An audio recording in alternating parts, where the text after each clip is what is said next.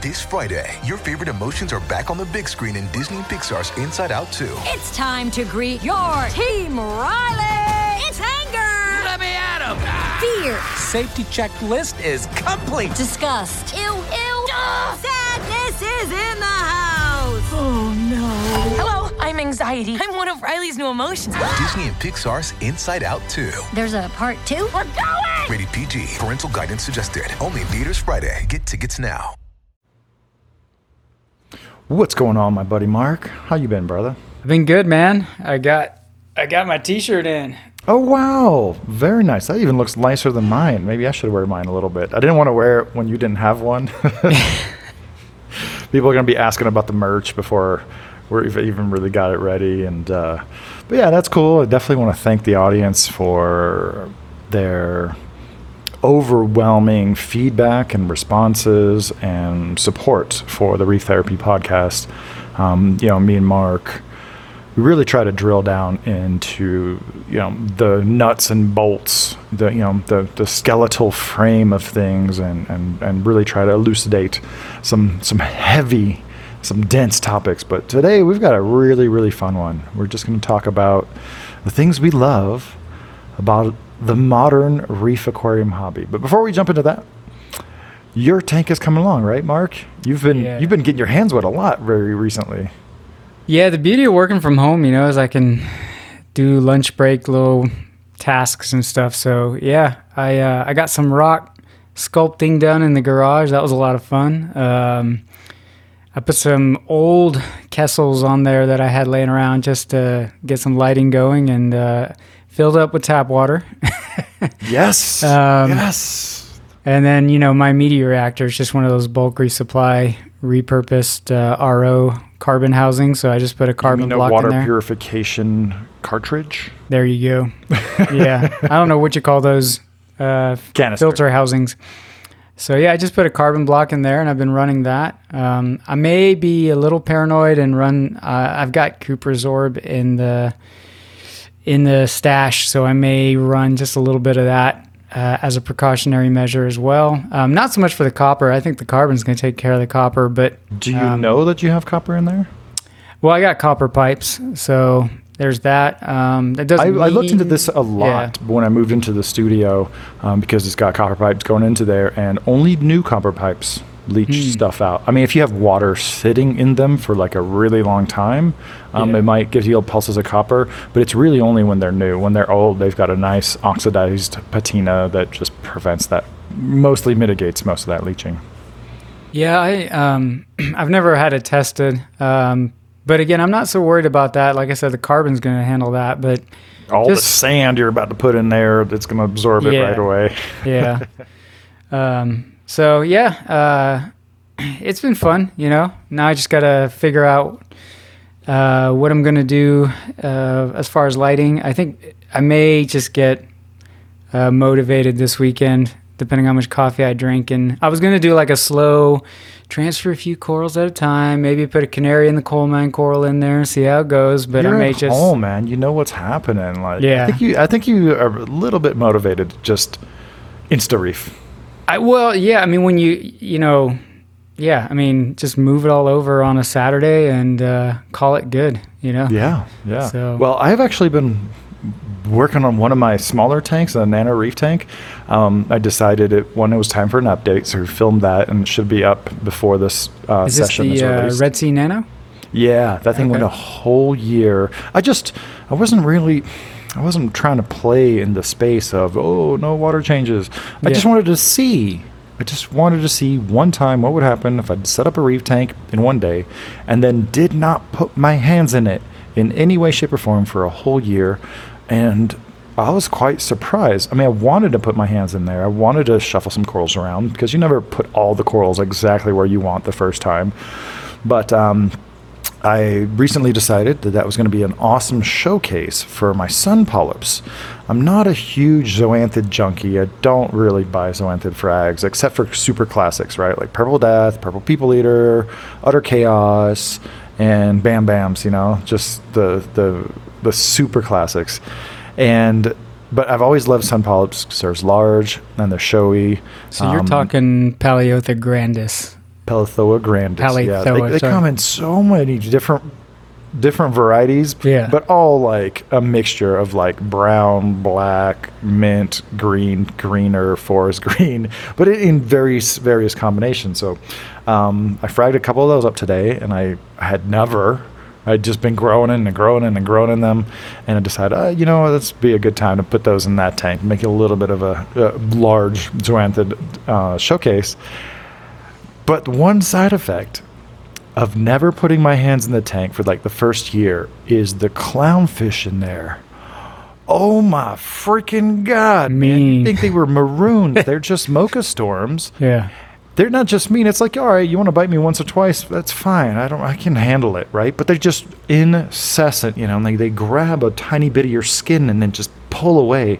And it's like I got a bee sting, like a very minor bee sting, like 15 times. And at first I was just like, oh, you're cute, you're biting my hand. Then after like 10 or 15 minutes, because I'm trying to escape the tank and put some zoanthids in place, I just like cussing out loud and just going after the fish. And like, those guys they are something else for sure. So my hand's a little tore up. You can't see it, but maybe it's just like, That's a bad combo, man. Pissing off some palithoas while a clownfish is breaking your skin. yeah, I'm like a recipe for super danger. lucky, but I don't take it for granted that I have never developed any hyperallergenic reactions. Some people who work with corals a long time, people who frag corals all the time, and people who handle corals often, they develop a hypersensitivity to either euphyllia or anemones or zoanthids or soft corals. You know the people. Like I know some people who've had reef tanks forever who cannot put their hands in the tank anymore without sleeving up. And I'm very lucky that I've never had anything like that. But I tried to put some like latex gloves on, and they didn't fit. They all broke. I was really trying, but I was wearing some goggles, and there was no squirts going on. But we let the Palithoa really slough off before putting them back in the tank, and then I add a little bit of carbon, and I'll probably do just one water change when I get the Palithoas in place. So sounds like we've both been really staying busy with our reef tanks. Yeah. It's nice, when you have a tank that's been on autopilot for so long and things are going well, like that's a fortunate situation, but it gets fun to get back into the building stage. And I'm so glad that's where you're at. Yeah, it's been fun. I know I've been texting you a ton just because you get excited about something, and then my wife's like, I don't care. So I'm like, well, I got to share it with somebody. Yeah, no, that was really fun. And I know that Mark and I sometimes sound like grumpy old dudes, even though we're not that old, firmly on the beginning end of middle age. But we have a really fun topic we want to share with you guys. And it's not why we love reef aquariums, but what we love about the reef aquarium world right now. I mean, just everything, livestock, gear, and just the people. And man, I'm happy about everything, but I definitely have something at the top of my list that's like number 1, 2, 3 through 10. So why don't you start off with, what are some of your favorite things about the reef aquarium hobby today? And reef therapy session is officially on. Well, I think one that is, well, maybe I shouldn't put it this way because it would eliminate the ability to talk about the individual pieces of it. But I guess let's start with tanks. Let's just start at the most fundamental piece of equipment, right? Reef-ready tanks that are actually reef-ready is so nice. Explain. So again, not to go back to the dark ages, but... Let me stop you for 1 second. I think the only way that we can shine a light on everything we love about the modern reef keeping era is by comparing and contrasting with our roots. So we're not going to keep trying to say back in the day, but we will. Well, so the term reef ready meant, like if you bought a tank, meant it had an internal overflow or two. And that was it. And that was it. The stand would usually be less than 30 inches tall, with no actual care in the world about what a reef hobbyist needs. And you had to work with that. So obviously a lot of people built their own stands, this and that. Sumps, were mostly just wet dries that were available. So people would repurpose old fish tanks.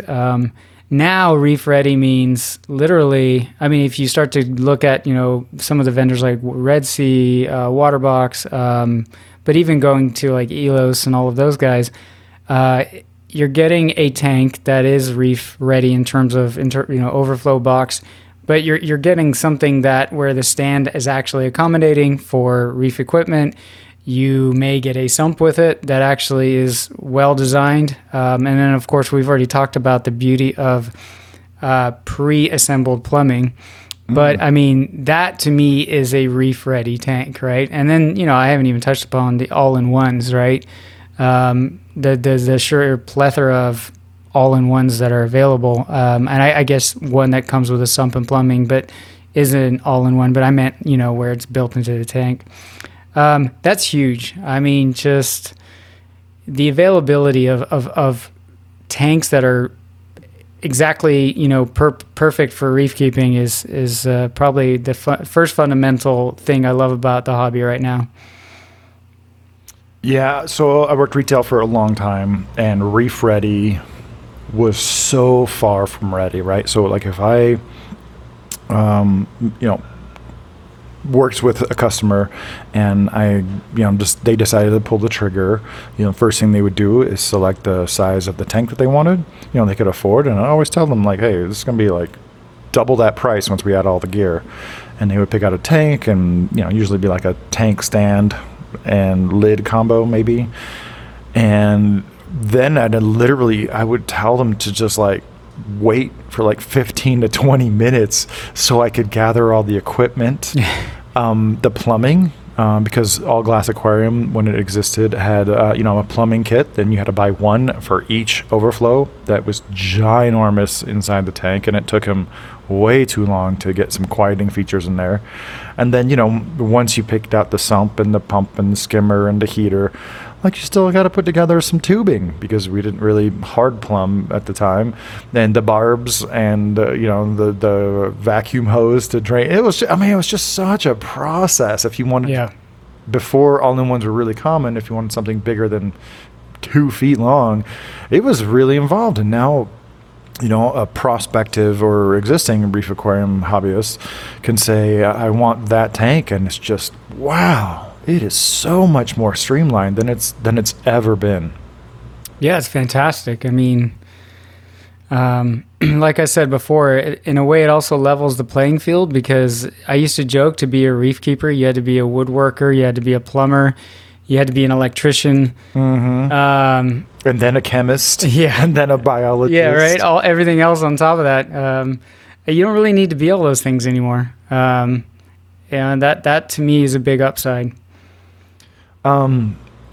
There's a part of me, it's funny, like right before we jumped on Squadcast, somebody in my local group was like literally asking for opinions about rimless tanks. And I just commented, what else is there? And to be honest, like, I don't really care if it's rimless and if it's Euro braced.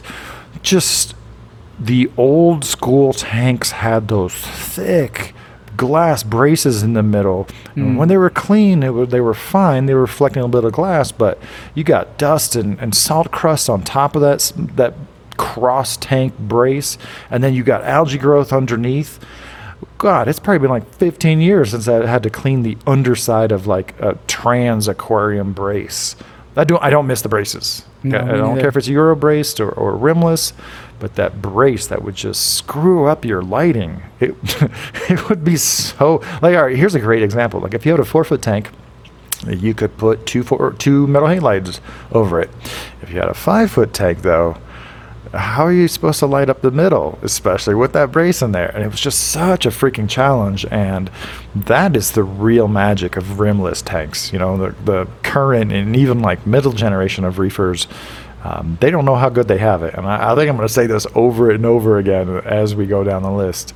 But also the newer tanks, it's almost it very quickly went from a novelty to standard issue to have a continuous siphon overflow. I've been calling it a continuous siphon overflow long before the Herbie, long before the bean animal, because it's descriptive.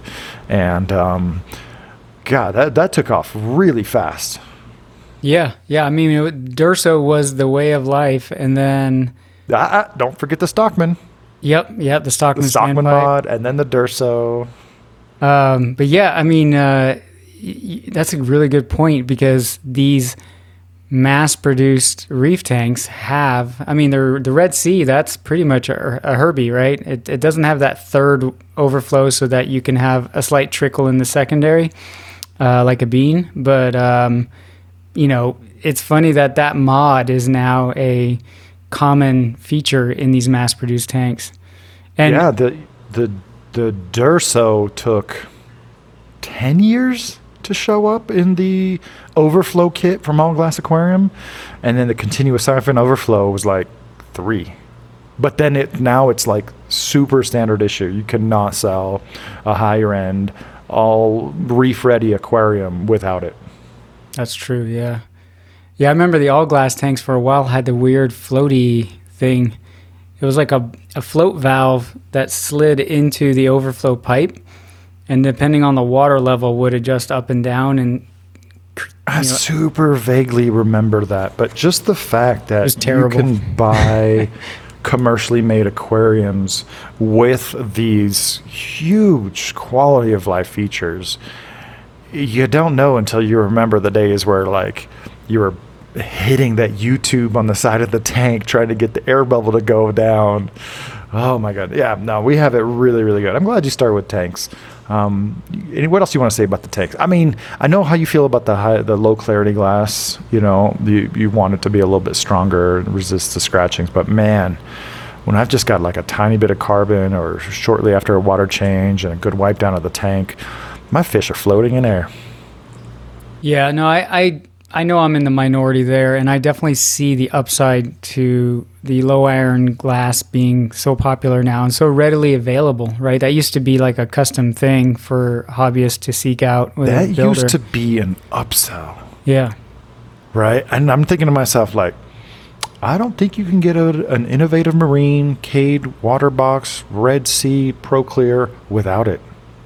Yeah. That used to be such a premium feature of having that high clarity glass, and yeah, now it's just standard. I think I have one tank that was custom made. It's the Mangrove Cube that has average clarity glass. You can barely tell, but you have to look for it. Well, people would try to save a buck too, where they would only use that glass on the front panel, but not the sides or the back. I think that's still a thing for the larger tanks. Is it? Yeah. Okay.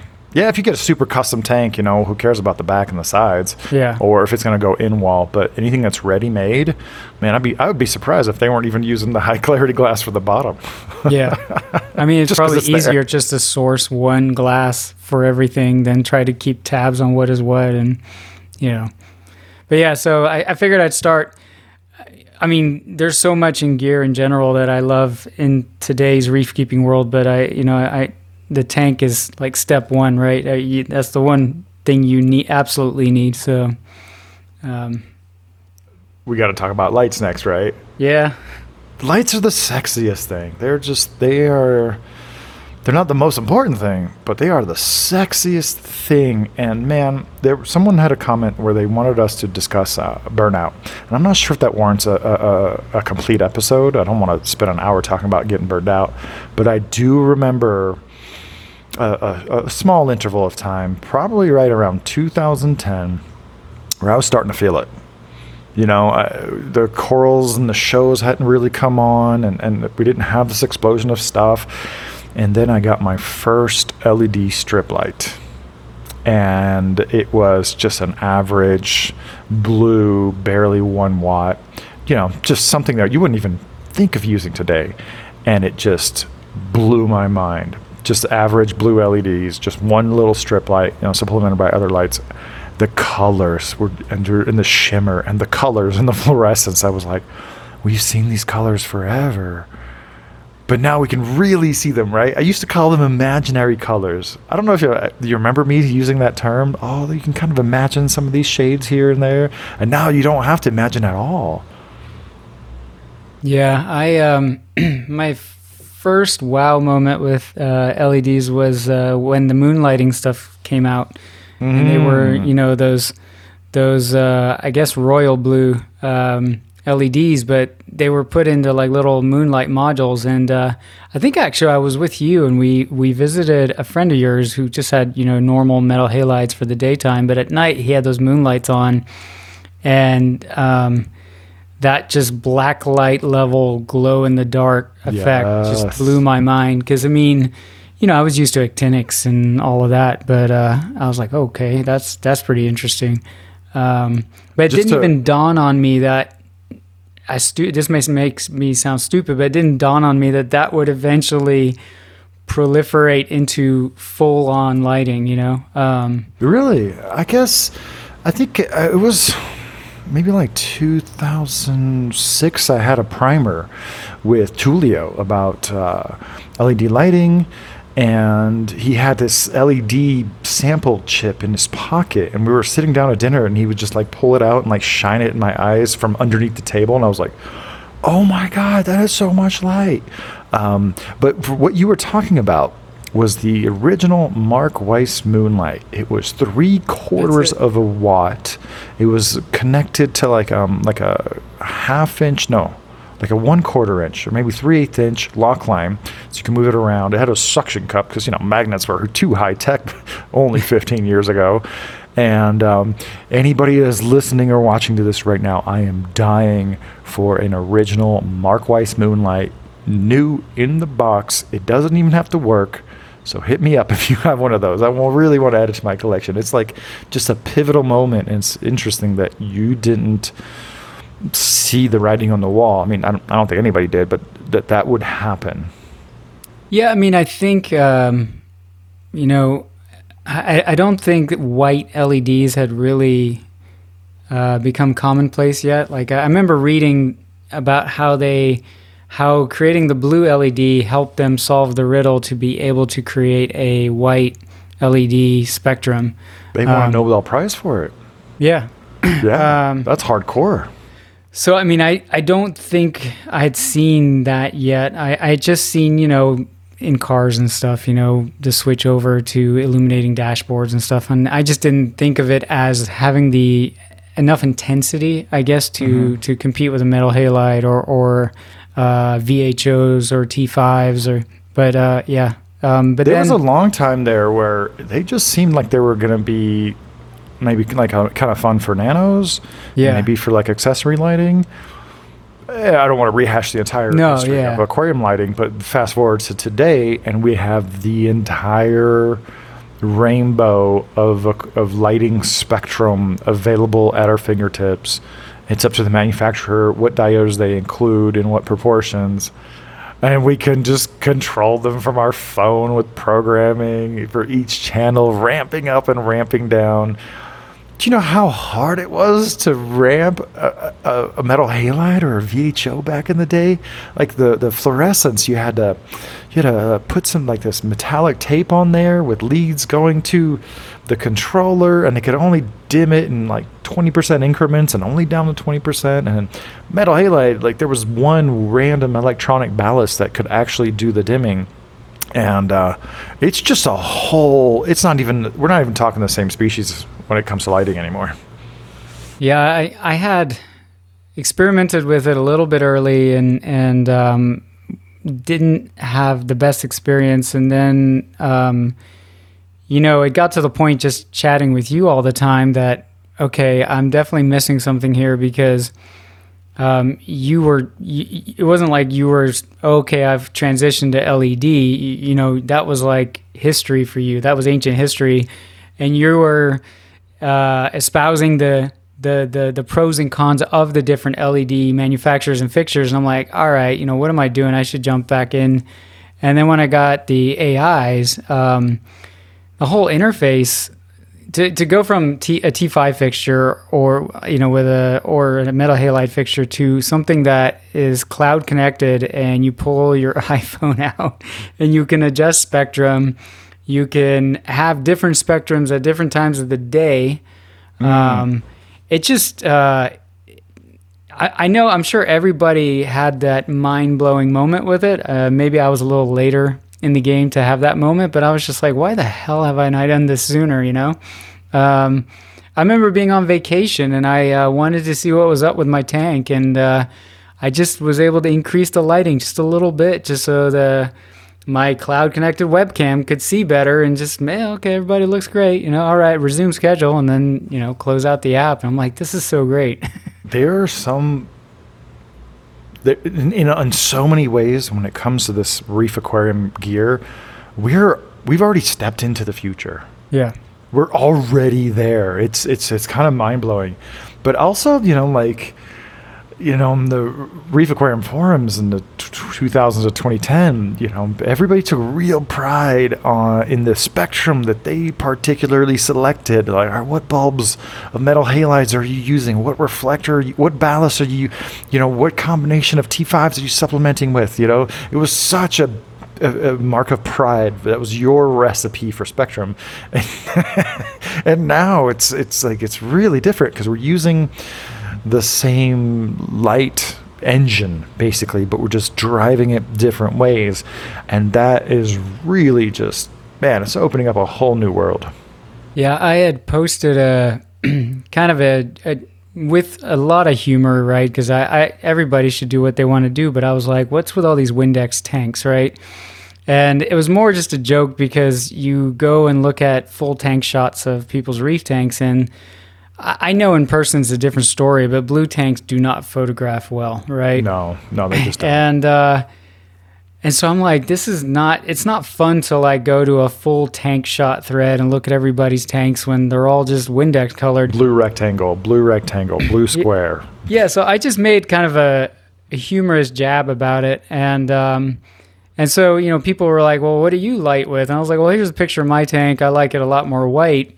And then people were like, oh, what's your, what are your settings? And, I've got AI hydras as well. And it was so crazy. Like, I could literally download the file, the config file, put it on my Google Drive. And, I don't know why these people, I'm like, hey, this is what I use. I'm not saying it's, it's certified and, good to go. Like, this is just what I use, and, your mileage might vary. But they just went and downloaded and uploaded it to their lights, So that is archaic. It sounds futuristic until I found out that the new MaxSpec lights, I know we're getting a little sidetracked and talking a lot about lights. There's so many topics I'm going to drill down to. But one hint of the future is MaxSpec's new lighting platform. QR code. There you go. Simple QR code, right? So you can be in the app, scan a QR code, you have it. It's so funny that now the idea of, all right, I'm going to export my lighting program, I'm going to upload it or email it to somebody, and then they're going to download it, and then they're going to import it into their app or whatever, like, instead of just scanning a QR code. And it's one of the few times I've seen a feature come out, and I'm like, everybody needs to copy this. And if there was some cross-platform communication, oh my God. But that's the future. Just the dynamic profiles of lighting spectra, and people being able to fine-tune the look of their tank using the exact same lights. That's just such a really fun field with the LED lightings. That's like not to mention the power savings, the bulb cost replacement savings, the longevity of these lights, the versatility of these lights. I don't think we need to wax poetic about lighting too much. I think we can do a whole nother session on lighting. Yeah, that one's I think a lot of these are going to sound obvious if you've been in the hobby more recently. Mm-hmm. But, again, it's such a game changer from where we were to where we are now. And these coral farms that have tank after tank after tank, dude, they would be bleeding money if they were using fluorescence or metal halides. It's just not possible with previous technology, right? That's why all the first coral farmers were greenhouses. I remember that, yeah. Right? Tropicorium, Steve Garrett. I think Tidal Gardens started with natural lighting and then went to kind of a mix of natural and artificial lighting. But yeah, these sprawling, coral farms in completely enclosed buildings, it just would not be economical with metal halides and fluorescence. Yeah, those things are. I that's one area I've always been jealous because you get to tinker with so many. The one downside is now it's just a module, right? It's not. You can tweak spectrums all day long, but it's still you're locked. It's a bit of a vendor lock-in at the same rate. So now I'm always like, oh man, I always have light envy when you're pop up with a new video and you're tinkering with a new fixture, and I'm like, oh, I wonder what that's like, because. Well, you don't have to wonder, brother. You're part of the team. But yeah, let's save some of this lighting talk for another episode. We could talk all day. But how about flow pumps? There used to be no such thing as a flow pump. They were power heads, and then there was external, actual centrifugal water pumps, and you had to modify the flow with a closed loop or an adductor. And now it's just like a whole world of propeller pumps with, a centrally mounted rotor or an externally mounted rotor that spins around the stator, and it's just so many variations. People just have no idea how much easier it is to move water now than it used to be. What was the most power heads you had in one tank trying to get good water flow? Well, when I had my first 180, I don't know. I think I had 6 or 8 Maxijets running in there. And then wow, that's crazy. Where do you plug that into anyway? Oh man. I had a Red Sea Wave Maker. Remember those? Wave Maker. No, I remember I had a decent job, but it's not like I could splurge on reef gear. But when the Tunzi Streams came out, I remember there was a guy selling 2 of them on a forum used, and it was still a big expenditure for me. Mm-hmm. But I was like, I have to do this. Those things were huge. Yeah, they were massive. I mean, those things were just, again, a game changer. I hate to reuse that term, but I popped 2 of those in. I replaced 6 Maxijets, and I was blown away. I was like, that's, granted, I did see the whole progression of them repurposing Maxijets with the DIY kits and all that. That took a while. I never tried that, to be fair. I never did that experimenting, but... I sold a bunch. Was it Algae Free had that kit where you got a little cage, this propeller that was the same size as the impeller, and then an algae magnet to hold it in place because it was so strong. The water movers are just sensational nowadays. Incredible. And we don't even have to work very hard, No. I can put a Nero 3 in a 3-foot tank, and I only need another one when I want to alternate the flow. But one Nero 3 will move 90 gallons of water with no issues. Well, I remember when the Vortex came out, I was, because I remember they had started with the whole calc reactor, which is, a magnetic stirrer, and just that whole evolution of we could do that with a pump. That blew me away of not having the cords in the tank. And then I think it was Interzoo where we saw a max spec showcase, or at least it was first sighting. It was called the Riptide. The Riptide. And I think you were the one that was like, dude, you need to call it a gyre. But yeah, when I saw that thing in Germany, I was like, man, every time I'm like, well, how much better can they make flow? Something like that came out, and I was like, okay, that, that's definitely an interesting design. So a couple funny stories. I still remember seeing my first Vortec. I think it was at MACNA 2003, 2004 in Louisville, Kentucky area. And I was just blown away. I think Pat was there. I mostly remember meeting Patrick Clayson there. And I was just like, man, this is freaking crazy. And I signed up for the beta. and it was like towards the end of like my junior year of college, and I just so happened to have a little extra cash, and I bought 2 of Ecotech's first Vortec MP40s for $250 a piece. That's good price. Do you know why I bought 2?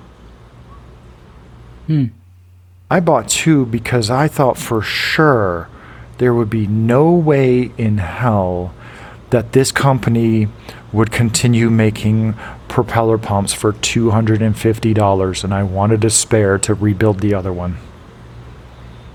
Incredible, right? Just like absolutely mind-boggling how far some of these companies have come. I've actually since repatriated those beta Vortex to Ecotech Marines. When you walk in, they have like this big shelf of like their prototypes and different units throughout the years, and that's just super cool, and that we're still using just an evolution of the MP40, MP20, or MP10 and MP60. And then when the gyre pump came out, I coined the term gyre. People were already doing some of this mass water flow, the whole tank water flow. And MaxSpec, kindly just said, hey, can we name it a gyre? I was like, oh man, you can't name it a gyre because, it's already out there, and that would be and then they could all do the Riptide, and then it turns out someone else had a trademark on the name Riptide. It had nothing to do with water pumps, it barely something to do with aquariums, and then they fell back on the gyre, and then here we are all this time later with just incredible water movers. I mean, the design and the concept for propeller water pumps is so good that even some of the junky, like kind of knockoffs are pretty good, and they're not going to hold up, super long term, but they're still very usable for about a year or two until their magnets lose a lot of intensity, and people don't realize that no matter how much you clean and service them, they're never going to be as strong again. Well, you touched upon something I had written down for this conversation, that even the excuse my language, but the cheap shitty gear available today is like 10 times better than some of the stuff we even just 5+ years ago. I mean, I'll take a 1-year-old used black box Chinese LED light from 2015 over like a bank of normal output or power compact fluorescents. Right? Yeah. So that's an awesome point. Like, even the lowest end stuff is for reef. Now, freshwater gets a little bit deeper into the ditch, but even the lowest end stuff for reef is like infinitely better than the stuff we try to DIY on our tanks way back. And another thing that I really love, man, I mean, I think we can kind of combine some of the DC pump, the DC controllable pumps. Those are super awesome. I have that written down. Because I have everything written down. I'm thankful for everything. Well, I mean, noise, again, reef tanks were so freaking noisy back in the day, right? I remember trying to hunt for like the quietest PC cooling fans, like 4-inch fans to put in your canopy to cool your metal halides, but they were still loud. And then you had an AC return pump, an AC powered skimmer, AC flow pumps in your tank. It was just a ton of resonance and humming in your house, right? And then, of course, we had, Durso standpipes. We didn't even have the continuous siphon overflow. Yeah, that just kind of minimized some of the gurgling. Yeah. But, God, I remember, like, really going down a rabbit hole trying to find the most quietest pump. And there was this company called Dolphin. They probably still make some of the larger pumps. And they had these smaller models with, like, this weird, like, hemispherical impeller that just somehow like totally quieted down. Like, it was the most silent pump on the market, and it heated up your tank like freaking crazy. I remember that. Yeah. Oh my God, it got relabeled, by CoreLife and then a few others, but yeah, they were like, dealing with heat, dealing with energy, dealing with noise.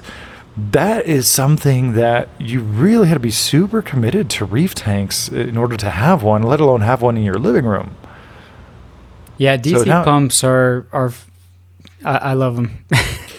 Man, let's even like, again, a non-controllable single speed, cheap Chinese DC return pump with just at least with a sine wave signal I'll take that over freaking almost and everything but an Iwaki, an actual Iwaki, because those things are power. They're just going to last for freaking ever.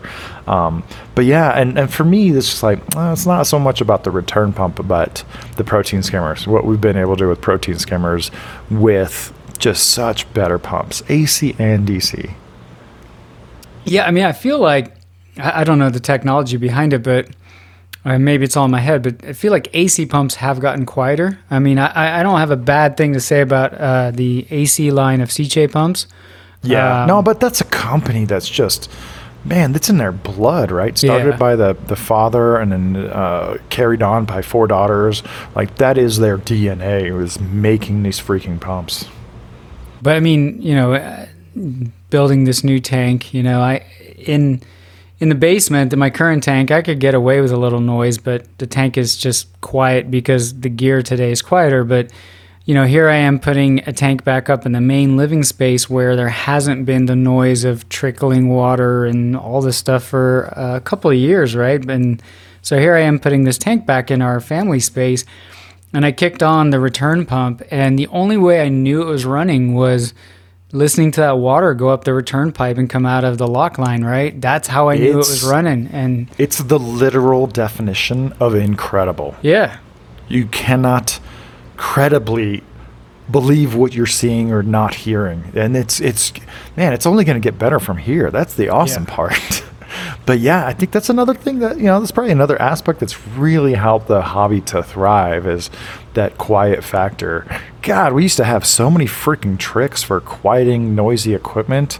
It's not even funny. I mean, if you want to just compare and contrast, just go grab any mag drive pump, right? They haven't been changed. Those are workhorses. I use them for a couple things, especially water changes when I don't want to siphon out all the water. I just want to pump out some water. It's just funny because it's like such a nostalgic sound because you heard it for so long, but we had so many tricks for this stuff. I have a massive mag drive in my salt mixing trash can in the basement to pump up to the tank upstairs. And when I had my old tank upstairs, that I used that mag drive, and you know, it was just looking a little nappy, and I was like, it's, you know, I should probably replace it. So I replaced it with like the biggest AC Sicce pump I could find, and you know, plug that in and use that to, you know, pump salt water and stuff up. And I gave it a test run, and it's so much quieter. It's not even the same. I don't even need a quiet pump for that purpose, right? But it was just again such an improvement. Anyway. Man, how far have protein skimmers gone? That's another example where even the shittiest protein skimmers are great. I have, on my tank, I run a Bubble Magoo. Is that how you say it? Magus? I say Bubble Magus. Whatever. That's what I run on my tank. Just say it with confidence. Yeah. Bubble Magoose. I like it. It sounds fancier. It's like going to Target. You know, it's a Target. Target, that's right. No, it's, you know, it's a great little skimmer. It was cheap. I threw it in there, and I was like, you know, eventually I'll order something, you know, up more my alley. But then I just never did. Just kept running. So here's a funny little side note. Probably the longest running acrylic manufacturer in North America is Life Reef. Yeah, Colorado based. He is 5-10 minutes from where I live. And we have some spirited debates about needle wheels. And needle wheels have just totally taken over, bro. Just get on with it. It's not a conspiracy to replace pumps, for people to upgrade. I mean, just the needle wheels have dominated. I still think there's a lot of room for Venturis in certain applications. I love my downdraft skimmers, but again, it's like having a metal halide. How much water are you supposed to like just throw into that, you know, skimming chamber to create that foam? It's just not responsible to use hundreds upon hundreds of watts just to drive one downdraft skimmer or one Venturi powered, you know, protein skimmer, unless you're a public aquarium. That's the only place I see them anymore because they have so much volume to process. But you know, I'm sticking with your tagline if it's the particulars. You know, but by and large, like, God, I still remember when needle wheel that was like a super exotic dream. It was the Aquametic turbo floater. That was such an exotic piece of gear, and it had a different kind of needle wheel than we're used to today. But that was like a glimpse of the future back in 1999, and it just took a long time for it to catch up. Yeah, I remember that was another big expenditure early in my career when I wasn't making a whole lot of money. Is I ordered a Euro Reef skimmer from California and replaced a ETS downdraft skimmer. And I just, again, when the clear acrylic suddenly looked like white acrylic, that was pretty impressive to me. Just because of all the micro bubbles, Yes. The first awesome needle wheel skimmer I used would have been in 1999. There's a DAS Aquarium Systems, DAS. The box, the one in the box, or was it? It was a box. It was a total box, and I just remember, like, all the protein skimmers had to break in, and then you had to dial in this and that and water level and air. And I remember turning this thing on and just instantly, like, this whipped cream head just came out, like, instantly. I was like, what the hell is this? Because when I turned it on, I didn't even know it was a needle wheel until I took it all apart and cleaned it up, and it had an Aquabee pump in there, company that's still around. What's funny is I have a couple Euro Reef skimmers on the shelf just for giggles, and then I have a few Aquabee pumps actually in use. So it's nice that some of those companies are still around. But man, the protein skimmers are really crushing it these days. Do you remember the company that popularized the cone? ETB. Yeah, I had an ATB skimmer. I remember that thing. Yes, you did. So they're still around. They're still around. I just did a post about them a month ago, and they've refreshed their product line with DC pumps running everything, a couple other tips and tricks. I think they probably had the first commercially available neck cleaner. Bro, I don't have any automatic neck cleaners here, which I'm like, some of these skimmers need it. The only neck cleaner I have is the manual one that comes with the Red Sea. Like, to every protein skimmer manufacturer out there, what are you doing? Why don't you have a manual neck cleaner on everything over 100 gallons? Obviously, don't put it on a freaking nano model, but God, you guys, come on, get with the program. You can't patent that. It's just manual squeegee, done. I mean, that's the one compelling thing that makes me want to replace my cheapy skimmer for the new tank. Is I love the idea of, I don't need a motor to do it. I can just feed my fish, kneel down, and give it a couple of turns every day, and then just have a nice long hose and drain the skimmate every once in a while. But really, when I decided I wanted that, I have two choices, which is Deltec and Red Sea, and nothing bad to say about either, right? But make your own? Yeah, I guess you could. I've tried a couple times, dude. It's not as easy as it sounds. Yeah. There's a reason I haven't put that material out there. I've tried a couple times to grab like some squeegees. I'm like, this is hard. You really have to dial it in. But I mean, you can buy them for any skimmer, right? I think manual. No, the electric ones. Exactly. But I don't want to. Yeah, exactly. I don't want any electronics. I just want to keep it simple. So again, I'm not trying to plug anything. We're going to stay on track. But my Red Sea Reefer skimmer has a giant cup. It has a see-through window. That is, I do like that. That's cool. And it has a neck cleaner built right into the lid. And that is the only skimmer at the studio that might go a few weeks between cleanings, because we can just twist the lid, clean the inside, then we have the window, we can see inside, we have a giant capacity cup, and it's like, all right, it's going. We don't need to clean it every freaking week. We try to clean all the skimmers every week because, we run them that way. But yeah, I just wish there was a controllable DC option for that. I was about to say, I like the Deltec because it has the DC pump, and again, noise is a big deal for me for what I'm trying to set up. But then that price tag's a little, it may take me a little bit to get there. But, I'm in no rush. But, yeah, I agree. Every skimmer should have that. Why are there more automatic neck cleaner options than manual neck cleaner options? There's something else. There's something else in the hobby that seems like the cart before the horse. I think it's going to come to me through this. But that is one of those. Like, why are there more now instead of saying what we like, we're talking about what we don't like. But we need more manual net cleaner option. Like, you could start up, to any entrepreneurs out there, you could start up an entire company retrofitting manual net cleaner lids for every brand. Well, I really like someone do Avast Marine, right? I like a lot of things he builds, and I was actually thinking about that. Like, he makes an electric powered net cleaner, and I'm like, why don't you put out one that just has a dial on the top, right? Yeah. It's the difference between cleaning your skimmer once a week and once a month. Yeah. It's kind of a big deal. Yeah, it's a good one. So we're talking about protein skimmers, and there's a lot of improvements that have been made over the years, and there's just so much more plug and play than it used to be. I used to have to talk a customer through the steps of installing a protein skimmer, go ahead and plug it in, open up, whatever adjustment valve as much as possible, and then, raise it up to a certain level, and then do some adjustments on the air.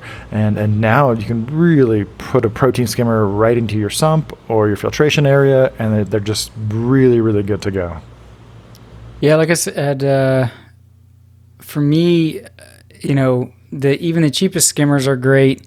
They're fairly easy to dial in, provided I've had, my one suggestion besides like a net cleaner is maybe, I don't know if it means they got to make them taller or what, but maybe make them a little more tolerant of varying water levels once you get into like the deeper zone, because a lot of these, like a Red Sea tank, the skimmer compartment is around 9 inches of water. And when you look at like the operating height recommendations for a lot of skimmers, it'll be around 6 to 8 inches. So I don't have a skimmer stand for mine, and it runs okay, but it's definitely like if you get it in a little bit shallower water and they got to fight gravity a little bit more, they're a little easier to dial in. Yeah, yeah, absolutely. I mean, your point about the protein skimmer stands is just highlights this gap between the sumps and the protein skimmers. And I think that's a function of a lot of protein skimmers going with the pipeless protein skimmer design. Yeah. It was a moment in reef aquarium history when Cadlites released the first pipeless skimmer, and overnight, so many protein skimmers all of a sudden were pipeless. That just pipeless means that we used to. I mean, we still do on some. Plenty of protein skimmers have a bayonet fitting or some kind of different mechanism for the outflow of the protein skimmer. But like the Red Sea and the Dalua just have these little valves basically now that you open up and down. And they're a little bit more finicky when it comes to deeper water. But the Seachem kind of goes back to the roots, kind of like the Euroreef, by having that tall standpipe. And that is why I'm a huge fan of the Aquavitro Division protein skimmer. It's not like it's never going to win any powerhouse awards, not even close. But they do the job, and they have this long contact time. They don't need a conical body. So you get back to that long contact time, and because they use a smaller pump, because there's longer contact time, they're just natively quieter, really, really good. I would have loved to see more progress on the needle wheel side of things, right? We're still stuck with the same needle wheel for a while. We had the mesh wheel, and then there was a titanium alloy mesh wheel, and then ATI had a 3D printed grid wheel, which I'm pretty sure you could mold with some challenges. The grid wheel was freaking crazy, but we're talking about things we love about protein skimmers today. And definitely the protein skimmers are crushing. Even the AC protein skimmers, they're doing really, really good work. So I've got a question. You've got experience with a lot of different skimmer brands. One thing that always gave me a bit of a hiccup with Tunzi, and now also I see it on the Seachem skimmer, is that filter sock. I took it off. Okay. Never used it. So what happens with the water? I mean, it's a dumb question. It flows. It flows down the outflow pipe just like on a Euroreef, and it is as quiet as it could ever be. I don't know. So it's a non-issue. It's a non-issue. I took sometimes I would actually use the Tunzi Dock 9410 on purpose because I knew I could get a media reactor out of that secondary sock. that Yeah. nylon sock. I would literally just put media in there to help filter the tank, and then boom, there's my media reactor. But on my Toonsy skimmers, I have never used them for microbubbles. And I used them as is for a while on the Seachem protein skimmers. But bro, don't tell Seachem this. I took off the entire water level control mechanism, and I just cut the standpipe down to size. Or because thankfully they use like standard tubing, and I used them for a while as is, and then that stocking just kind of became really long, and just it was a little silly to have all this stuff. Once you've got it dialed in and you know what water level you want it to be, it just simply works. It just really, really works. Yeah, I totally just got rid of the water level adjustment totally, because I knew what level I needed the standpipe at. So no water level adjustment, no water sock. Protein skimmers rock. All right. Yeah. I think we really need to talk about dosers, because in our day, that was not a thing. Do you know what a dosing pump was back in 1995? It was an air pump. Oh, Pumping no. into a chamber, a sealed chamber, to displace the fluid. You're talking I think about, yeah, I remember that. that was a dosing pump from back in the day, and the only dosing pump you could get was refurbished medical equipment. I was about to go there. Well, no, you had the two little fishies Varios or whatever. It was like this yellow peristaltic dosing pump, but I couldn't afford it, so I'd go on eBay. And That was a non-controllable pump, though. Yeah, That had but, no controls. You had to control it yourself. It was just on, off. I have one on the shelf for fun. Nice. That's a classic piece of history. No, but yeah, I would go on eBay, and there was a guy who would sell used medical dosers for hospitals, because I guess they would have to replace them every few years. Was that the Sentinel? Yeah, something like that. Something like that. And they were still, secondhand medical was like 300 plus. And the dosing tubing line was it was way tinier than like airline tubing, so it always was so clogged. specific. Yeah. And so, but even when you got one of those, like you could set the rate, but you couldn't do any programming, Yeah. right? And so last week, Red Sea dropped a brand new reef dose. Yeah. Mark hasn't seen this yet because we're recording this a week in advance. But yeah, Red Sea's got them. Ecotech Marine, Bubble Makers has them. I don't want to. GHL's got them. I mean, everybody's got a dosing pump. Everybody's got a dosing pump, and for the same price as a single channel dumb dosing pump, now you're getting like 3 to 4 channels with all kinds of programming functions, wireless connectivity, and it's just the process of adding any additive, like down to the drop, like super accurate, has never been easier. And man, that just unlocks so much more potential for nanotanks, for dosing traces, for doing tricky stuff like kind of more scientific, for raising your pH by dosing your buffer continuously or every hour. It's incredible how much progress is enabled by these smarter functions. Yeah, I have the Kamur. Is that the? Yeah, and so Kamur is one of the only companies that does just that. Yeah, the one with the rainbow colors, right? 4 heads, super affordable. The app for it is fantastic. Wi-Fi. First you connect to Bluetooth, you get it on your Wi-Fi. But it's just awesome. I mean, it has like the whole app connected concept that I'm interacting with this thing through my phone through an app. Fantastic. I mean, just absolutely fantastic. Absolutely. I love how this entire trip of discussing the modern aquarium hobby is also a trip down memory lane, because when it comes to the gear, we are absolutely living in just such a golden age of aquarium technology. freshwater and saltwater aquarium technology. I mean, I still remember like a freaking solenoid valve just costing like $100, and now I can find them AC, DC, pre-wired, unwired, any way I want, for freaking like $10 on Amazon. It's crazy what you can do nowadays. Yeah, the technical aspect, and I'm sure there's some other stuff that we haven't really talked about as much because I want to save some time for the software, which would be, the livestock and the community. But like water tests have gotten a lot better. We have ICP testing services for the fringes. I think ICP is a little bit more for the fringe, not for the everyday water testing, when you want to see if some trace elements are down or if certain heavy metals are building up. But before, that was just like, well, corals died. I don't know why. And you just had to move on. And now you can set a test, an ICP water testing service to like any number of companies on any number of continents. And within a reasonable amount of time, like a week or less, you can get at least some insight into what's going on there. And man, I'm a super big fan of the Hanna checkers. I was lukewarm when that calcium one first came out, and then they started including the 0.1 milliliter, testing titrator or pipetter. And now, man, me and 2 other people can do the test just back to back to back, right next to each other.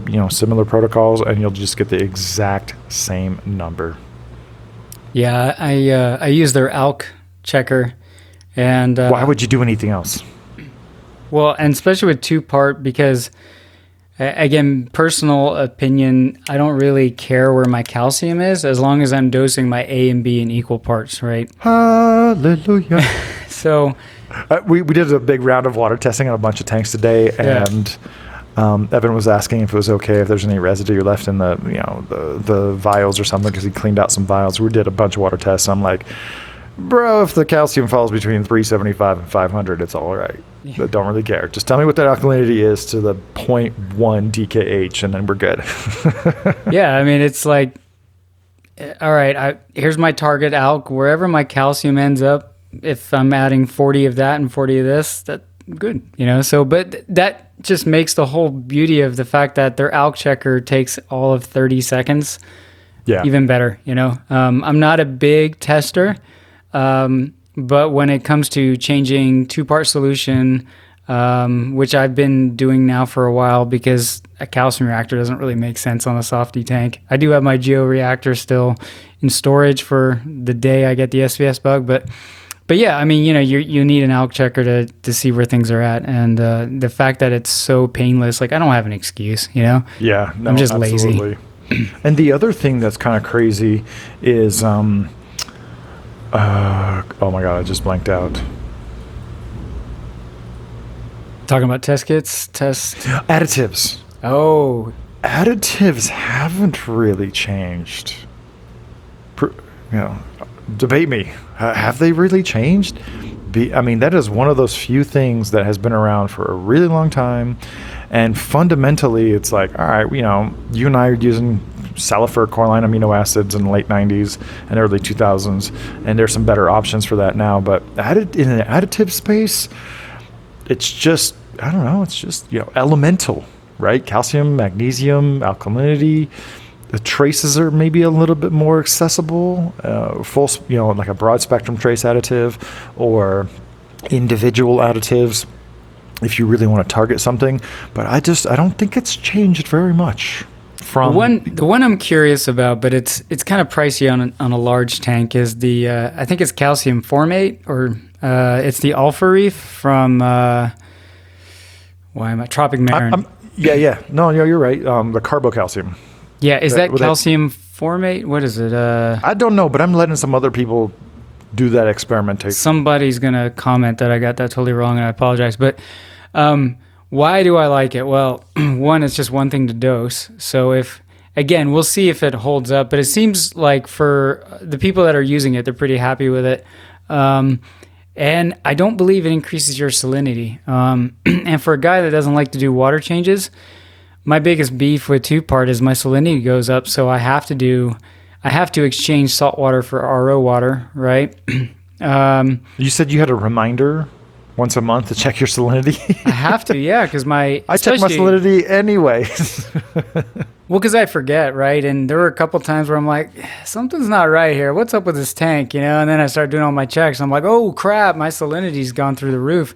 And, you know me, when I ran a calcium reactor, I didn't do a water change for like a year, and I did that ICP test out of curiosity, and everything came back stellar. And I was like, well, then why the hell am I doing water change? Well, like, why should I feel compelled to do a water change? But that's a different story. But now that I'm on a 2-part, I'm like, well, I have to, right? I have to swap out about where I'm at. I have to change about 10 gallons a month of salt water to fresh water to keep my salinity in check. And so, Man, you'd be dosing so much.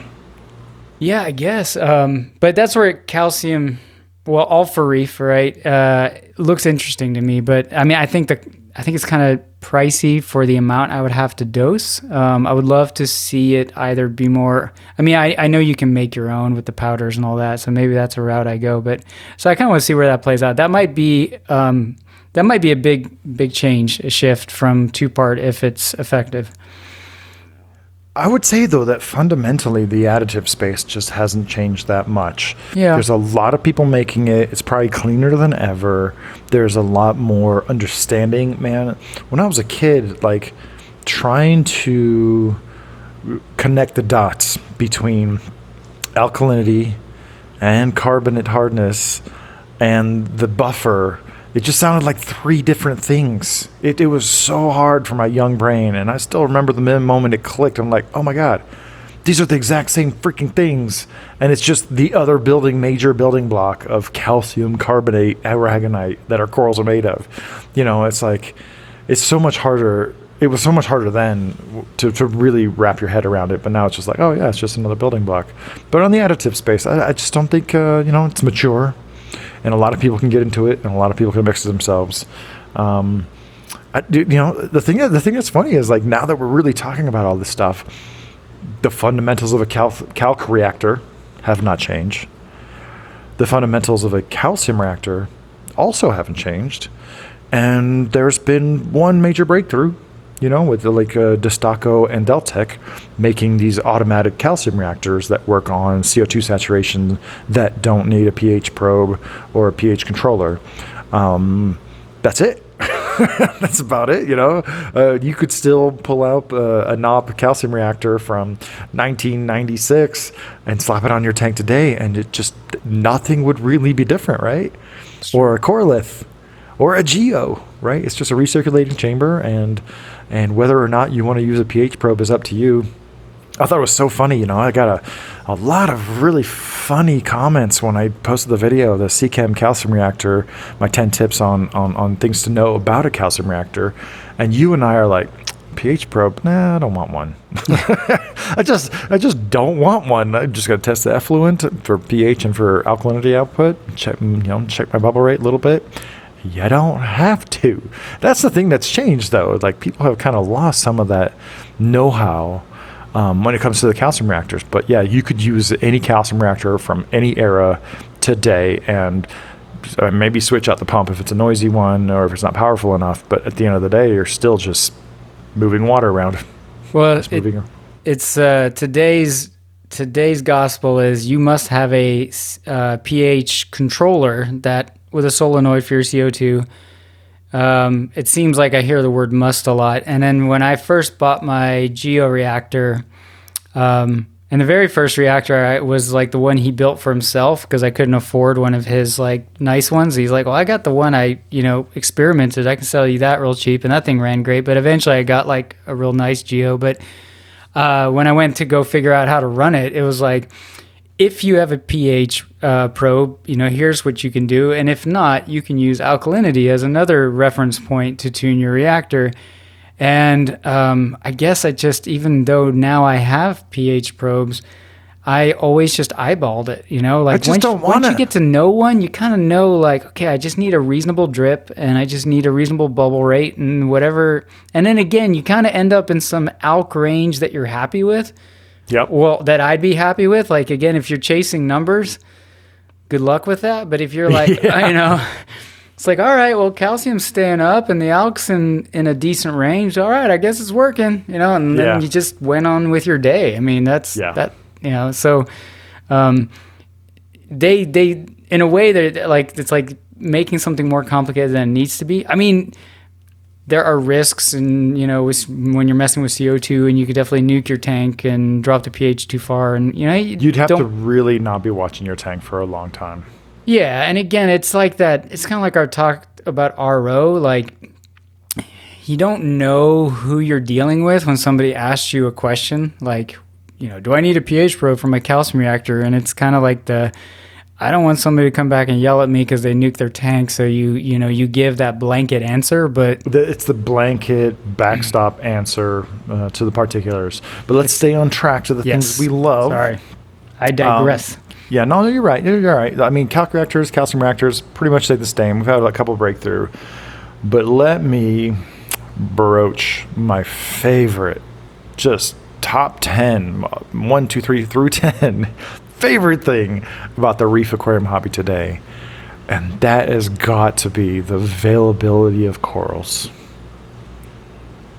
Yeah, I had something similar written down. I can't keep up with the number of coral vendors anymore. It used to be like I had like 5 or 6 bookmarks, you know, of places to go check out what they had. Holy crap, man. It's like I don't know all the coral vendors anymore. You know, I can't keep tabs on them. Not so much the vendors, but just the availability, crazy variety of corals. Like I remember going to. First of all, there was no such thing as a saltwater aquarium shop. I really should have put that down. Let's back it up. LFS. There was no such thing as a saltwater aquarium store. Let me just repeat that. There was no such thing as a saltwater aquarium store. Not that I know of, not that I saw like in my part of the country. You were lucky if you found a really good aquarium store that had a very saltwater, you know, strong saltwater tank presence, you know. And then over time, it was just like, initially they would have one tank that had some saltwater fish, that had like a handful of corals and a handful of invertebrates, right? Because we kept a lot more invertebrates back in the day. We would have feather dusters and anemones and crabs and clams and scallops. Like your reef tank had so many more invertebrates than today. You know, as I'm saying this, I'm like, man, I need a lot more feather dusters in my tanks. Like I have a lot of clams, like giant clams. And, but yeah, it was just, if you found one person looking at that saltwater tank at the same time as you did in a tank full of freshwater tanks, like in a store full of freshwater tanks, you were instantly friends and you're like, what's your size of your tank? What are you running? How are you doing it? And so like the saltwater stores now, they're all coral farmers. A lot of them are also, you know, fish quarantiners, if that's a word. And God, I remember going to store after store and it was like 20 corals. 20 different corals you might run into, right? Trackies, acanthophilias were not called acanthophilias, but they were $99 for a solid red one with a green mouth. And, you know, a few leather corals, maybe like a Polyporites you never saw an acro anywhere. And, you know, like a couple zoanthids. Like, I mean, you're talking about literally there was 20 different types of coral to pick from. And that was it. And like, a quarter of those were shrooms.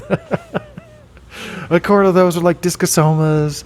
Another half of them would just be like leather corals and sarcophyton, but not with green polyps. And that's the thing that I love today. Like, you could set up 3 tanks of different types of sarcophytons, and they'd all be different. And some of them could be small, some would be big. And the variety available today is just, it's unimaginable compared to 20 years ago. Yeah, the availability has definitely shifted. You know, my store here is fully marine. What's funny to me is what's hard to find now is like a shop that has cool, interesting freshwater stuff. I can't find that, right? Like, I mean, you got your Petcos and your PetSmarts, but if you are really into like interesting freshwater fish, if you're into African cichlids or, you know, you're getting into discus and anything like that. That's hard to find now. I wouldn't say it's hard to find. It's in my hard to find area, your local fish store, like at an average store, that we have great communities, and Aquabid and every group is hyper specialized. Like the freshwater, man, the discus people never talk to the angelfish people. The African cichlid people never talk to the Central American people. Like very little overlap. And if you want some of the cooler stuff, like that's still kind of true. But when it comes to saltwater, goodness, man, like if you look up your yellow pages for any area now, at least half of every store is saltwater. Yeah. Completely, exclusively saltwater. It's like it's not even funny. But that's something that we take for granted, that so many shops absolutely specialize not only in saltwater, but like they have their own frag tank. They got their own show tank. They're growing some stuff out. They're not going to sell you that coral because they're going to frag it up. It's incredible how much things have changed. I would say the other piece that, if we're going to talk about livestock, is I truly could not have imagined the diversity in maricultured corals, as well as captive bred and captive reared marine fish. Yeah. I still have kind of a wow moment when I start to think about, that we have captive reared and bred angelfish. Yeah, tangs. Angelfish. I mean, we spent like 20 freaking years only enjoying clownfish, and there was no varieties. The first variety was a wide bar, right? An Ocellaris with a slightly wider bar, and then the second variety might have been the black Ocellaris, right? But I want to give a shout out to my homie Ali, who named the first Picasso clownfish, and that blew up on Reef Central, and he ended up selling that fish to ORA, probably for like nothing compared to today's numbers. And when I was at ORA a number of years ago, it was still there. The founding broodmare of all the Picasso clownfish was still productive at ORA like 15 years later. I don't know if she's still there, but yeah, I mean, for a long time, it's like, okay, we've got a few really crummy looking dottybacks, then some captive grown clownfish, and that was anything else. I always had that debate, if, let's just say, there was a ban on all wild collected things globally, or like the import of anything wild into the United States, would you still set up a marine tank? And, a while back, I'd be like, well, yeah, you'd still see me with a pair of captive bred clowns and hopefully a bubble tip anemone that was, cloned off of somebody.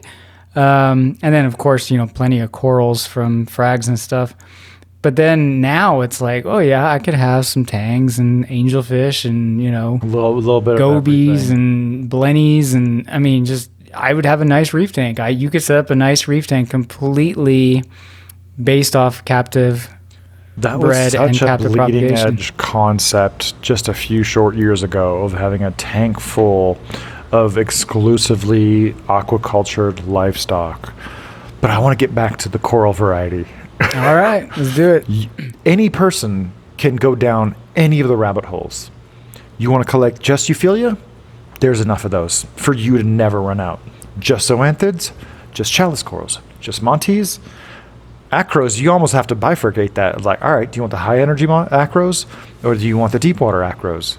Everybody's like super gung-ho right now for all the crazy freaking tenuous and the rainbow millies and the holy grail torches. And I'm like, can I get some deep water acros over here and some bubble corals, please? But yeah, the variety and the diversity is just across the board insane. Like, I still remember you and I going shopping for some freaking just solid red, blood red chalice corals. We paid a whole whopping like $40 a frag, which at the time we're like, man, that should be like $40 a colony. When we went to Cappuccino Bay and everybody got a piece of that, we made them chop it up on the spot. They didn't want to at first. That was awesome, man. But yeah, you can go down any one of these rabbit holes, soft corals, LPS, and just never run out of things to blow your mind. It is. It's crazy. I just want to set the stage a little bit. I don't want to be a super old timer, but I No. want to kind of paint a picture for everybody who's listening right now, everybody who's been reefing for about 10 to 12 years, right? Rewind the clock to, let's just call it 2003. The Bali farmed corals, which introduced every kind of deep water. And we're talking echinatas, we're talking red dragon, Suhartzenoi was a pipe dream, and Australia didn't open up till 2007. We had never seen Strawberry shortcake or strawberry shortcake. We had never seen any Australian Scolies. We'd never seen Duncans. There were so few Duncans. Like, we'd seen pictures of them. We knew they existed. Lords, oh my God. Like, we were getting some Lords, and they were crazy priced, man. Every Lord that was imported, like that first year when Australia opened up, 2007, I remember my disbelief. And they were like, oh yeah, we're going to start getting shipped from Australia. I was like, no, that's not possible. That's just not possible. We got Duncans, Mosleas, Scolies, Bauer Bankies came in with that. Wilson Ice came in with that. Like, not to mention the corals we could already get from other places that were just that much crazier from Australia. Like, just crazy town. But even within Indonesia, the growth of the reef aquarium hobby has, blowing the doors off doesn't even quite capture it. As far as like how much more coral we can get and how much diversity within each coral. I'm talking about Samicora, man. Like, I can't even, there was a point where I could tell you every single strain of every coral that had ever been in the aquarium hobby. And now it's like, nah, there's too many Stylosinellas. I never thought anybody would ever care about that coral. Samicora, like, that was such a weird niche coral that no one would ever care about. And now I'm like, I don't even know how many colors there are just of the branching form. Right? You got the green, orange. I've got a neon oranger one. Someone was hitting me up about a yellow one that they came across very recently. Not to mention the encrusting strains, and on and on and on. And so, like, yeah, when it comes to the coral diversity, it's just, it's mind-blowing. But back to your point, aquaculture has taken this huge, incredible biodiversity of corals and made it available to more people than ever. Yeah, and even when you look at mariculture, there were always the corals that I assumed were easy to frag and, glue and stick on a rack in the ocean. But, some of the species that I'm seeing that are maricultured are, some of those LPS that we would avoid fragging in the aquarium hobby. Blastos. Yeah. And so it's even like the corals that I thought, we may have to always rely on wild versions of those because they're just not really up for being fragged.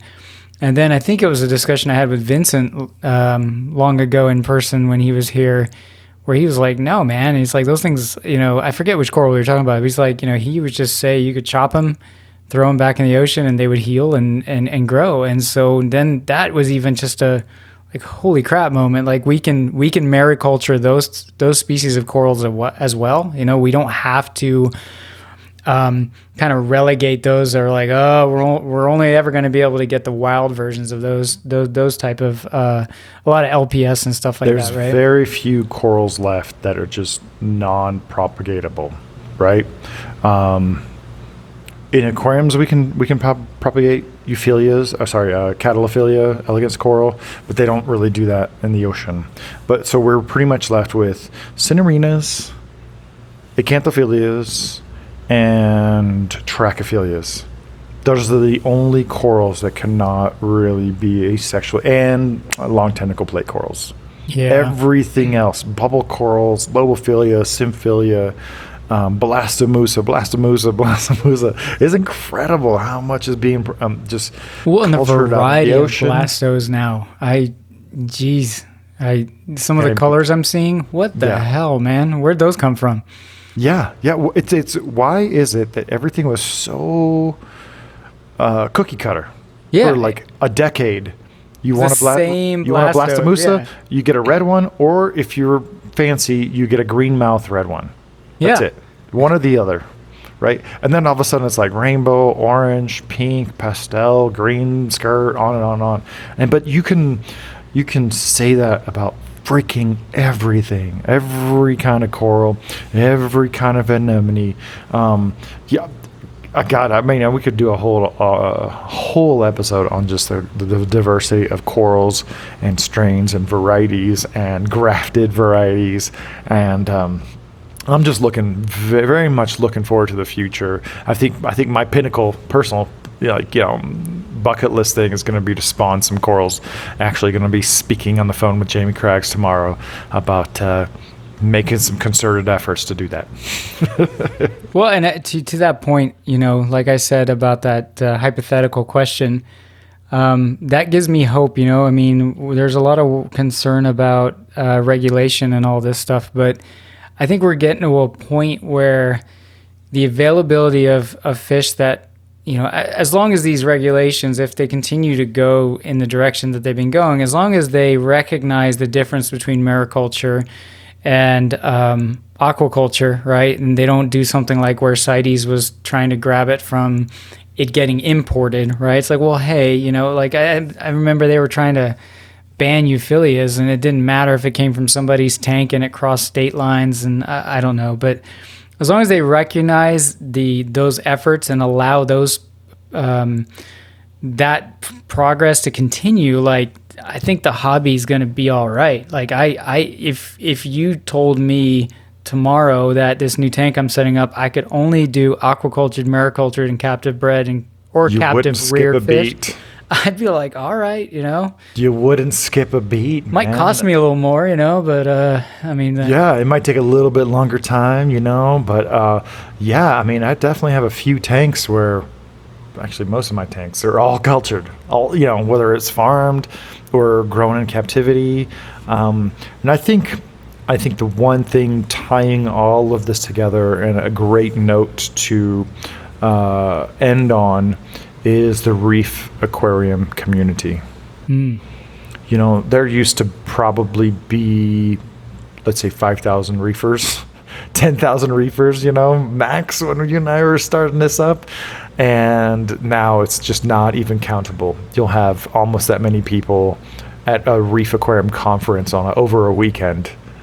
But between the groups, the forums, the actual clubs, and the conferences, there's just so many opportunities for the community to get together and share notes and compare ideas. It's crazy. It's incredible. I had no idea that I would be able to make a career gabbing about reef tanks, whether it's on articles or videos or podcasts. That wasn't even an option when I was younger. I'm like, oh yeah, I'm going to grow up and I'm going to own a fish store, because that's the pinnacle, right? Yeah, I mean, I'm definitely happy and envious that path, was put in front of you. In the 90s, when I graduated with my biology degree, I had a crap ton of student loan debt to pay off, and I was doing some fun things here and there that were biology related, but then the people I was working with that were 10 years older than me were waiting tables at night and balancing, everything. And I fully admit, I was like, well, I'm also interested in the computer side of things, and so I went that route. But back then there was not a lot of, I mean, maybe I'm wrong, but I didn't see much opportunity in the trade, right? It was very limited unless you were literally going to farm fish or service accounts or work at a fish store or maybe one of a handful of companies. I mean, it was just so. It was like a monopoly limited. of manufacturers making aquarium equipment. And now you got people that are 3D printing stuff and they're manufacturing reef keeping gear. I mean, the backstory on the Ecotech, right? You've got people making careers on YouTube. It's just fascinating, and I'm happy, right? I'm happy that there are people that are pursuing this passion and making it a career, and that there's so many variety of avenues to do that. Whereas when when I graduated in '99, I didn't really see that on the horizon. And I've, I'm happy with my life, obviously. I have no regrets, but I've always wondered, like, if I had graduated today, like, would I Oh my have God. would I have chosen a different path, right? Because of those opportunities. So and that's just yet another, I mean, forget me. It's another way to emphasize how much this hobby has changed over 20 years for the better. One of the biggest requests I guess from the industry is people to hire. Really? They That's need interesting. reps. They need people to do services, aquarium maintenance. They need people in their stores. They need people in their farms. They need people just all over the place. And it's like, we have our own cottage, an actual industry, right? It's not like a little toy thing. We're not talking about toy fish anymore. It is incredible. And it's really astounding just how many people it reaches today from, just the lowest income person who's really trying to scrap together enough money with some used equipment and some secondhand stuff and a lot of free frags. They can do so much, and then you have the most affluent people, spending tens to hundreds of thousands of dollars on a fish room or fish wing of their entire house, and that bleeds over to freshwater too. You're just seeing so much. You know what it boils down to? Culture. We have our own aquarium culture with our subgroups of people who focus on the rare fish, and people who focus on certain groups of corals, and people who are all about the gear. And then, one great example is this place called Ohio Fish Rescue, a place that literally just takes in overgrown freshwater fish and relies on donations to just house these fish, the same way that there's been like parrot rescues and dog rescues for like freaking years. And it's just incredible that it's grown to such a size that we have so much sophistication just across the board. It's an amazing time to be an aquarist of any type. Yeah, I agree. One area that I see the future developing now is, and it almost crosses over in the realm that I'm in, is as all these things are getting cloud connected or cloud driven, right? So you've got companies that are like, hey, we're going to sell you this really cool reef light. You can just connect with your iPhone. And, so now you're talking about API development. Now you're talking about hosting services in AWS or some other, cloud solution provider like Azure. Now you got to have people that manage all of that cloud infrastructure for you and help, build that. So it's funny, like I imagine you're going to see IT people like working for reef companies. I think some of them already do. Well, I think it's already there. I think it's going to scale even more. I think where we made comments about things being kind of behind on the controller side and stuff at times, I would never. I'm a controller fan. I love my Apex, but I control everything without a dedicated controller. But I think that I imagine you probably know the industry folks better. They're part of the thing that they need now to do the ideas that they want to do is probably hire more developers, right? I mean, somebody's got to build that app on your phone. Somebody's got to make sure that app, whatever change you make, gets pushed out to whatever server. I'm imagining it's, something in AWS, let's just say hypothetically, and comes back down to whatever device is running over your reef tank, or, if it's over Bluetooth, that's a different story. But they are probably there's probably developers that are just, that's what they're doing. And I always joked when I was in IT, the guy that has that IT job that works for that company probably doesn't even keep a reef aquarium and hates them or something, I'm really into backpacking. I'm like, I bet the guy that manages the infrastructure for REI doesn't even like to go hiking or something but that was just a joke I always had, right? It's probably more than one guy, but yeah, no, I think this really puts a nice bow on everything that we've been talking about, that the reef aquarium hobby has really blossomed into a microcosm of our modern life, right? I mean, we have access to more food than we've ever had. more diverse food than we've ever had, more beers, more ingredients, more services, and all of that translates one-to-one to the reef aquarium hobby. All the gear is better. We have more choice, more selection, more livestock. I mean, more choice of tanks. I mean, you used to walk into an aquarium store and you could buy an all-glass aquarium or bust. All Glass Aquarium was the name of the brand. It's not just a description. Well, if you were fancy, you got an Oceanic.